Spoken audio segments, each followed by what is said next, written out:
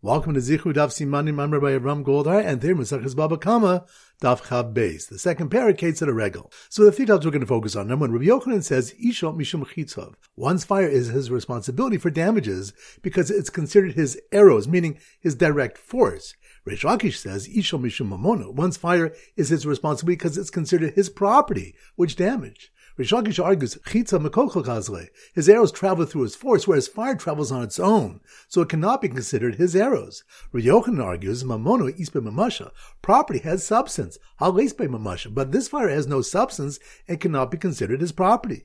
Reish Lakish is challenged from the previous mission, which taught that a dog which lit grain on fire with someone else's coal pays half damages for the grain.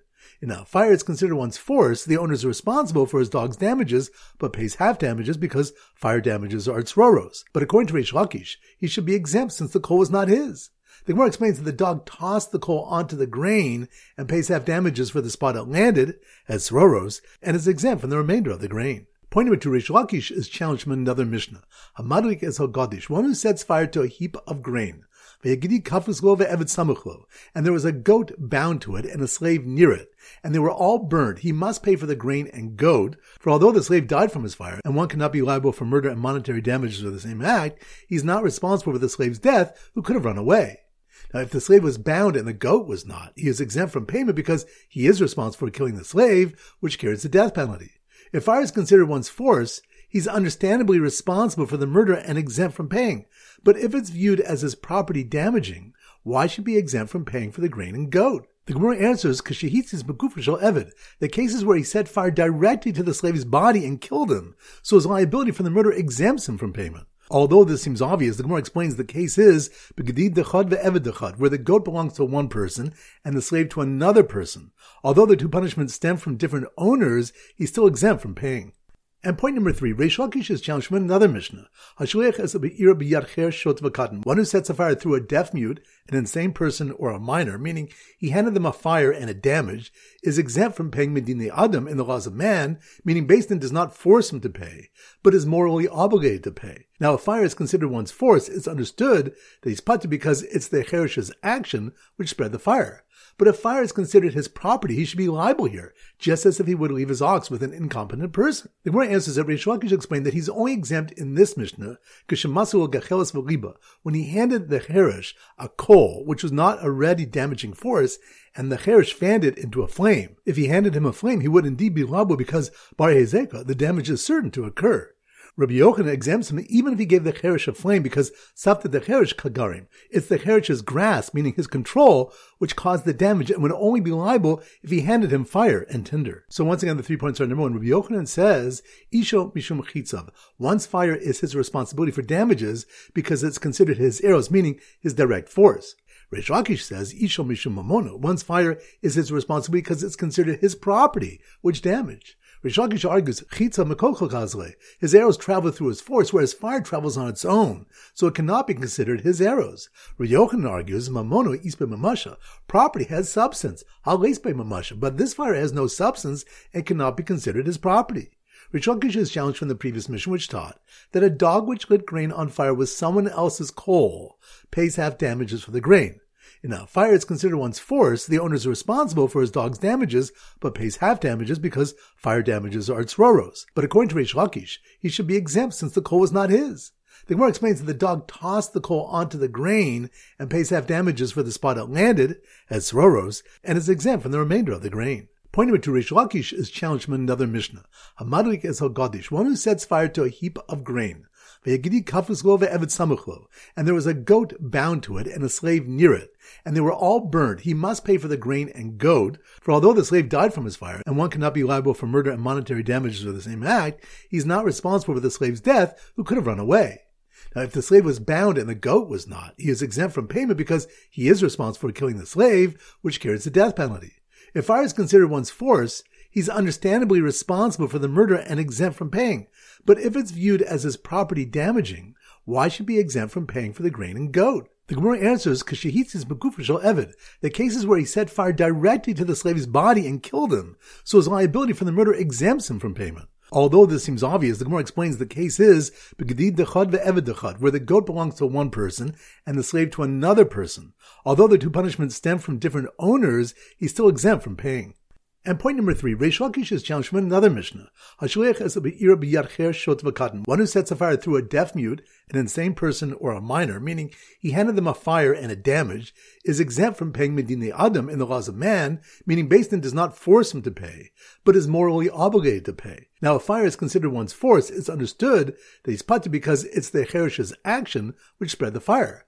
But if fire is considered his property, he should be liable here, just as if he would leave his ox with an incompetent person. The Gemara answers that Reish Lakish explained that he's only exempt in this Mishnah, when he handed the Cherish a coal, which was not a ready damaging force, and the Cherish fanned it into a flame. If he handed him a flame, he would indeed be liable because, bar hezeka, the damage is certain to occur. Rabbi Yochanan exempts him even if he gave the Cherish a flame because Safta the Cherish Kagarim. It's the Cherish's grasp, meaning his control, which caused the damage and would only be liable if he handed him fire and tinder. Alright, so now we go to Siman Daf Chabes, and our standard Siman is a cab. A cab, so here goes. The cab driver racing through flying arrows of fire as he tried to save an Eved standing next to a goat tied up to a heap of grain on fire. Noticed an adult nearby who just handed a coal and a flame to a Cherish. Once again in slow motion. The cab driver, that must be on Daf Chabes, cab. The cab driver racing through flying arrows of fire, which reminds us, the Gemara brings Malchokas Rabbi Yochanan and Reish Lakish, whether Isha Mishum Chitzav, fire is considered one's arrows, meaning one's force, or if Isha Mishum Mamono, fire is considered one's property. So, the cab driver racing through flying arrows of fire, as he tried to save an Eved standing next to a goat, tied up to a heap of grain, on fire, which reminds us, one who sets fire to a heap of grain, and there's a goat bound to it and a slave near it, and they were all burned, the person must pay for the grain and goat, for although the slave died from the fire, and one cannot be liable for murder and monetary damages from the same act, he's not responsible for the slave's death, who could have run away. If the slave was bound and the goat was not, he's exempt from payment because he's responsible for killing the slave, which carries the death penalty. So the cab driver racing through flying arrows of fire, as he tried to save an Eved standing next to a goat, tied up to a heap of grain, on fire. Notice an adult nearby who just handed a coal and a flame to a Cherish, which reminds us, the Gemara brings a Mishnah, one who sets a fire through a deaf mute, an insane person, or a minor, meaning he handed them a fire and a damage, is exempt from paying Medinei Adam in the laws of man, meaning Beis Din does not force him to pay, but is Chai B'dinei Shemaim, he's morally obligated to pay. The Gemara will distinguish a case with coal versus a case with a flame. So once again, the cab driver racing through flying arrows of fire, as he tried to save an Eved standing next to a goat tied up to a heap of grain on fire, noticed an adult nearby who just handed a coal and a flame to a Cherish. Alright, so now it's time for Bach Chazara. Daf Yud Ches. So the Simon Daf Yud Ches is a chuppah because Ben Yud Ches will chuppah. Someone who's 18 should go to chuppah. So here goes. The chuppah, that must be on Daf Yud Ches. The chuppah on the farm was a disaster when a chicken pecked away at a rope, causing the glass under the chassan's foot to roll and break, which reminds us, the Gemara attempts to resolve Rava's question if we follow the beginning of the breaking process or the moment a kli actually breaks regarding sroros. We try to resolve from the case of chickens pecking away at a rope of a bucket and the rope snapped and the bucket broke, he pays full damages. The Gemara goes on to clarify what the case was. So the chuppah on the farm was a disaster when a chicken pecked away at a rope, causing the glass under the chassan's foot to roll and break, frightening a dog which ran with a biscuit on fire towards a heap of grain, which reminds us, Rava asked, Chasinazik Sroros, regarding half-damage payments for Sroros, Mugufu Masham, does he pay from the animal's body, meaning liability cannot exceed the damaging animal's value, or Ma'aliyah Mashalim, or does he pay from choice property without limit? On the one hand, no half damages are paid Ma'aliyah, meaning Karen pays Magufa, but on the other hand, there's no precedent for Rego paying Magufa. A Mishnah is quoted which states a dog which took a biscuit from coals and went to a heap of grain, ate the biscuit and set the grain on fire, with the coal stuck to the biscuit. The owner pays full damages for the biscuit and half damages for the grain. The Gemara goes on to analyze this case. So the chuppah on the farm was a disaster when a chicken pecked away at a rope, causing the glass under the chassan's foot to roll and break, frightening a dog which ran with a biscuit on fire towards a heap of grain, where an ox was dropping sroros dung into the dough of the wedding cake, which reminds us, Rava asks, is there muad for tzroros or is there no muad for tzroros? Rashi explains that this refers to normal tzroros. Do we compare it to Karen, since it only pays half damages and should share the halacha of Karen to pay fully after 3 times? Or dim told of the regal, or perhaps we say it's a told of a regal being common even the first time, and since only half damages are paid, this continues even beyond 3 times. The Gemara attempts to answer from a brisa which discusses an animal which dropped dung onto dough. Rabbi Yehuda requires full payment, and Rabbi Elazar obligates half damages. Daf Yud Tes. So the Simmer Daf Yud Tes is a yacht. So here goes. The cow kicked up tzroros in Rishus Rabbim, which tore holes through the sail on the Nizak's yacht. That must be more in Daf Yud Tes. The cow who picked up tzroros in Rishus Rabbim, which tore holes through the sail on the Nizak's yacht, which reminds us, the Gemara discusses what the halacha is in a case where a cow kicks tzroros in Rishus Rabbim and it damages in Rishus Yachid. So the cow who kicked up tzroros in Rishus Rabbim, which tore holes through the sail on the Nizak's yacht, stood next to the cow excessively swishing his tail and breaking pots, which reminds us we learned that in a case where a cow is excessively swishing his tail, which is less common than ordinary regal, and it breaks something in Rishus Rabbim, then the person is pater. So the cow kicked up its roros in Rishus Rabbim, which tore holes through the sail on the Nizak's yacht, stood next to the cow excessively swishing his tail and breaking pots, while eating barley, which is usually eaten by donkeys, which reminds us, the next Mishnah states, Ketzad Hashem mu'edus, regarding what is in an animal's tooth muad, lechos ruila, to eat what is fit for it. The Mishnah adds that even in Rishus Rabbim, where Shane is exempt from paying damages, the owner must still pay for hanad derived by the animal. A brisa teaches that if a cow eats barley, usually eaten by donkeys, or a donkey eats vetch, usually eaten by cows, the owner pays full damages. We see from here that anything which is not its normal food, but would eat it out of necessity, it's called eating and not destructive keren. Daf Chaf. So this Daf Chaf is a cafe. So here goes. The 2 people arguing in the Shane cafe, that must be more in Daf Chaf. The 2 people arguing in the Shane cafe whether Hana is paid according to Demei Amir or Demei Sa'orim Bezol, which reminds us the Mishnah taught that for Shane damages in Rishus Rabbim, one pays for Hana, the animal derived. Amoraim dispute the amount paid. Rabbah says Demei Amir, he only pays the value of the straw for the amount eaten, even if the animal ate relatively expensive barley, because the owner can say he would have fed the animal straw and only benefited that amount. Rava says Demei Sa'orim Bezol, he pays the value of barley when it's inexpensive. So the 2 people arguing in the Shane cafe whether Hana is paid according to Demei Amir or Demei Sa'orim Bezol woke up a guy next door in the cafe's courtyard who had been sleeping there without the owner's knowledge, which reminds us, Rav Chis related to Rami Bar Kamma a discussion which he had missed. Hadar b'chatzor chaver shel madaito, if one lives in his friend's yard without his knowledge, does he have to pay him rent or not? The Gemara clarifies the case with a yard which is not for rent, but a person who usually rents. It's therefore a case of zenanev azol chaser. This one benefits, and this other one does not lose. Can the one living there say, what loss have I caused you by staying there, since he doesn't rent it out anyway? Or can the owner say to him, you have benefit staying in my yard, since he would have had to rent another residence? So the 2 people arguing in the Shane cafe whether Hana is paid according to Demei Amir or Demei Sa'orim Bezol woke up a guy next door in the cafe's courtyard who had been sleeping there without the owner's knowledge, who was informed by a waiter that the stone he had been sleeping under was hektish, which reminds us, a Mishnah teaches that if one takes a stone or a beam from hektish and builds it into his house, he doesn't commit me'ila until he dwells under it a pruta's worth of dwelling. Daf Chaf. So the Simmer Daf Chaf is a car because Bostonians pronounce car ka. So here goes. The terrified demon who drove off in his sports car, that must be more on Daf Chaf.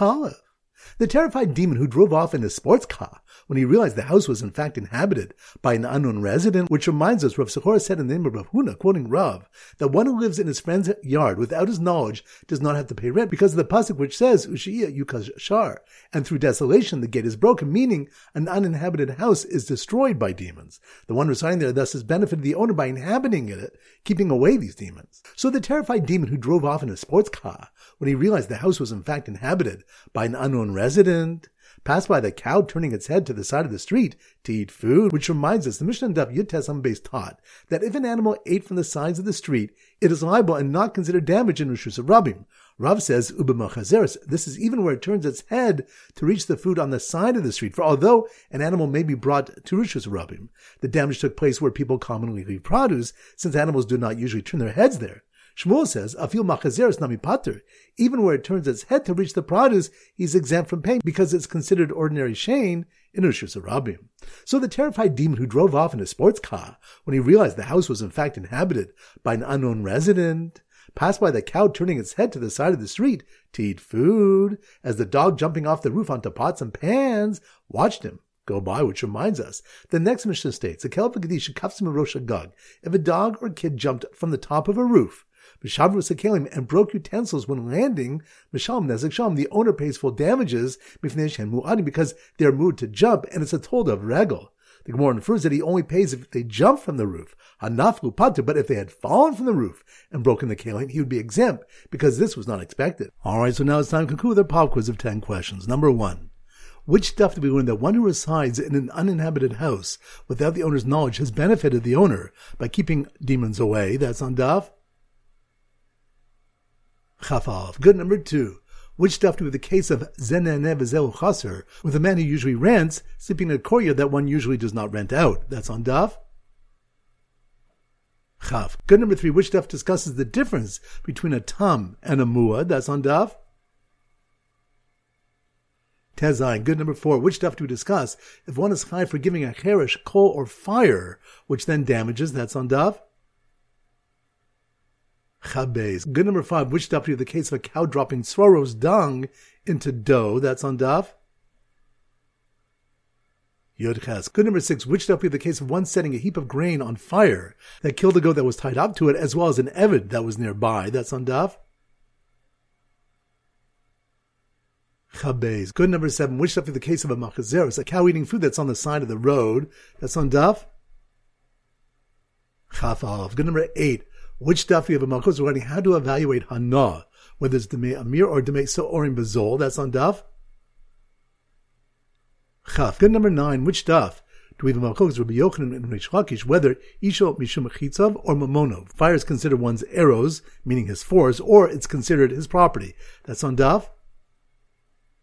Chabez. Good. Number 10. Which stuff they learn that if a cow eats barley, which is typically donkey food, the owner still pays full damages? That's on Daf.